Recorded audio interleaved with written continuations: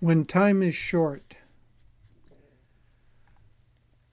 we sometimes find ourselves in a situation in which we simply don't have as long for our meditation as we would like. When this happens, the solution is not to skip our practice, but to do a shorter sadhana with greater intensity. In a short meditation, it is especially important to make an effort to concentrate deeply. This principle of intensity works on the physical level too. A friend of ours recently recommended a book about exercise called PACE, P-A-C-E, by Dr. Al Sears. Dr. Sears begins the book with many scientific studies showing that short, intense periods of exercise are remarkably beneficial. We actually build greater lung volume, an important indicator of health, stronger muscles and bones, and improved cardiovascular capacity by exercising intensely for 12 to 20 minutes than with longer, more moderate efforts. The essence of his system is simple. Do brief periods of increasingly intense activity spaced apart by recovery periods. Any type of exercise that causes you to get out of breath will do. Be sure to build up gradually, especially if you aren't starting out in good physical shape. When time is short, we can apply the same principle of intensity to meditation. On those days, it is helpful to include other spiritual practices during the rest of your day. Swami Kriyananda used to tell a charming story about this. There was a devotee who never missed his 3-hour morning meditation. This, of course, vexed the devil, who decided he had to take action.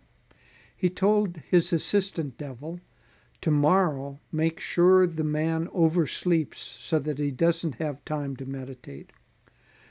After having carried out this scheme, the assistant asked the devil if he wanted him to do the same the following morning.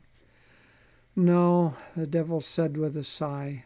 "Tomorrow, make sure to wake him up on time so that he can do his usual meditation." "But why?" asked the perplexed imp. The devil replied, "Normally, after meditation, that man just goes about his business. But today he spent the whole day thinking about God and apologizing to him. I would rather have him meditate for 3 hours and then forget God than to have him think about him all day long." Swami always had a great laugh over this story. One way to think about God throughout the day is to take a simple chant and let it repeat in the back of your mind. Periodically, when you can, give it your full attention. I've been doing this lately by inwardly chanting Jai Guru and Om Guru, which is what Swami Kriyananda told me to repeat after I asked him if I should take a mantra. There's a link to a short video. Of course, we shouldn't make a practice of short meditations.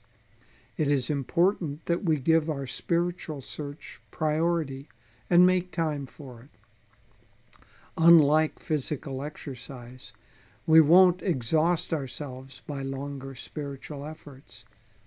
As Paramahansa Yogananda said in his great mystical poem Samadhi, quote, "By longer, deeper, thirsty, guru-given meditation comes this celestial samadhi."